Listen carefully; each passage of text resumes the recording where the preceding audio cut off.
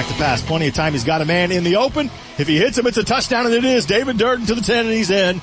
Argos get the deep ball right off the bat, and the offense is sprinting down the field to celebrate another David Durden touchdown.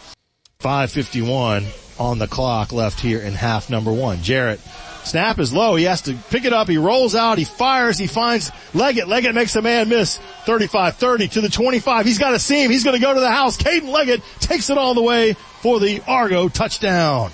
4 receivers in formation. Second down. Pulls it from the belly of Sheffield. Looking to throw. Has a man in the end zone. It's a touchdown. Mike Rich Jr.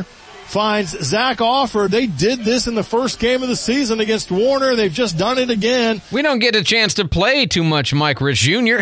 because he's the backup quarterback for UWF, but put him in the fourth quarter, score 2 touchdowns, and everybody's happy. You know, it's a blowout victory over Mississippi College, the second time we met them this season, 56-21. And we have Brian Henry joining us on the phone. He is the UWF Director of Athletic Communications for the Argos. Hey, Brian, welcome back to the Pensacola Morning News, sir. Hey, it is great to be back, Andrew. Despite the cold? 9-1 and hosting playoff games. Despite the cold, you're excited about being 9-1 and hosting the playoffs? Yep, I'll take it. So let's talk a little bit about this game. Weird game in some ways. First of all, the full-blown offense showed up, right? That was great to see. Yeah, I mean, it was just a well-oiled machine and the perfect time to play your best offensive game.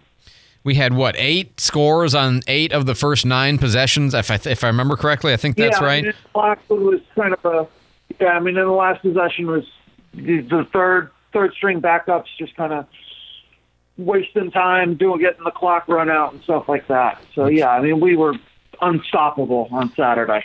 And, I would have loved to have us keep them to maybe 1 or 2 touchdowns, but that's just it is a difficult offense to stop, and you give up 3 in a whole game of them running. Okay, I mean you can live with that, right? Yeah, definitely. I mean, and then if you think about it, it was 28-7 when they scored their second touchdown. It was 42-14. I mean, so even when they scored their touchdowns, they're not really celebrating. Because it's just like, yeah, we scored, but look, we're just getting the tar kicked out of us. Right. We were doubling them up pretty much every time, which is good to see. Weird game also, no turnovers on either side. That's unusual. Yeah, but when you can score 56 points for a season high, I don't mind that at all. As much as I love the celebrations that our defense has with the turnover shield and the trash can slam, it's still okay to score 56 and win by 30. You think they're going to be willing to play us 2 games next year? Probably not. Oh, well, somebody's got to, I guess. Hey, look, before we get talking about the playoffs, I get this question all the time, and I have the same question all the time, which is, how close really is UWF to seriously looking at going D1? I mean, that's a presidential decision, and I think Dr. Saunders is very happy with our success at Division II right now, and we just coming off winning 4 conference regular season titles in 6 fall sports. I mean, and then volleyball gets into the NCAA tournament again last night. I mean, all 6 of our fall sports have qualified for NCAA regional play this year. I mean, we're doing just fine. Well, no. And that's the point is I think, we're more than just fine. We're like too good for our own, that's the challenge, right?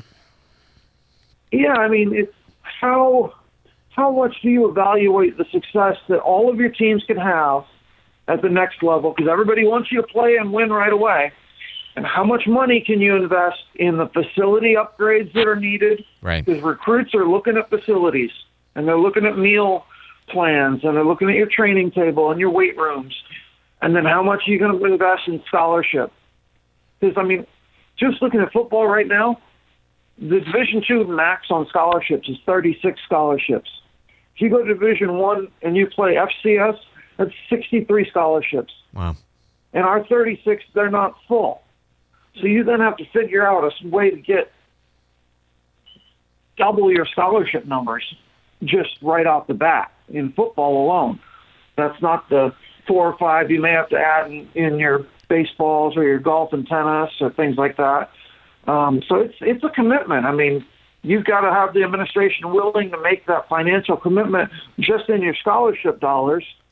And then you might have to pay coaches more because you got to get, quote, D1 coaches and better staff than you might not have right now. I mean, it is a huge financial decision. And for people who might not know, I'm glad you mentioned it. That we can't just move football up. We are all or none, which comes with, as you said, huge choices and a huge price tag. And so, maybe it's okay to just be big fish in a little pond for a while, right? That's why I wanted you to explain that to folks, because I don't think, the conversation doesn't get had often enough for people to hear the reasons why, we're doing okay right where we're at. Coming up this weekend, we're going to face, and pardon me, until I read your press release, I had never heard of this school, Limestone, at Penn Air Field, 1 o'clock on Saturday? Yeah, they're kind of a smaller school out of Gaffney, South Carolina. They're a little like us in the fact that football has only been there since 2014, so 2 years older than us. But they had been winning between 2 and 6 games most of their years. They're a member of the South Atlantic Conference, which we played Wingate, we've played Carson Newman, and we've played Newberry. So that's the kind of team you're going to see. And then this year they busted out for 8 wins after they went 0-9 last year. So they figured something out, and they're going to bring that to Penn Air Field this Saturday. Well, you got to imagine that a team that went from nothing to, 8 wins in a year is going to be scrappy, hungry, full of, self-confidence. I'm sure they're slightly terrified of us, but at the same time, they're an unknown. So we got to, we still got to play our game against them and perform. You always have to perform in the playoffs. You guys had other, and so again, tickets go on sale today. What, 10 o'clock? Is that right? 10 a.m., $15 on the chairback side behind the UWF bench, $10 on the bleachers behind the Limestone bench. Those tickets will be in the sun for most of the game. And then first 500 UWF students are free. So hopefully we can pack it out with as many UWF students as possible. Outstanding. And you're going to have parking's $10, $40 for RVs. You're going to have the RV lot's going to be gate 5, and it's going to or parking lot 5, and the gates are going to open at noon on Saturday, an hour ahead of time. So we're looking forward to that. Meanwhile, you mentioned it in passing, and I do want to give them their due. Volleyball did pretty well over the weekend, right? They did. They steamrolled both of their matches in the GSC tournament. And moved on. So then their selection show was last night at 9:30, and they got awarded a 5 seed in the region, which isn't great, but hey, they're in the tournament for the 16th straight year, and it's the 6th longest active streak in Division II. That's amazing. I mean, it's just Melissa Walter just keeps her machine rolling. And we had women's soccer, I think, is still playing, and men's soccer lost in shootouts. I have that right? Yeah, women's soccer beat Lee and the team that they played, Nova Southeastern, and so they advanced to the 3rd round of the NCAA tournament. They're going to play. They'll play Embry-Riddle over at Columbus State this Friday for the region championship, and then hopefully they can move on to the national quarterfinals, which would then be Sunday. Men's soccer, unfortunately, it was the same thing that happened last year.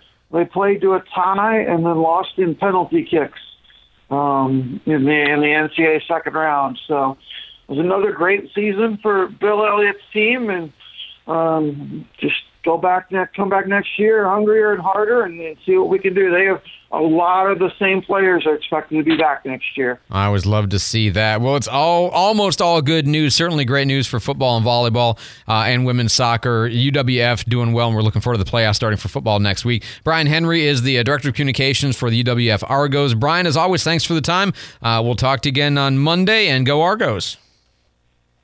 Go Argos, Andrew.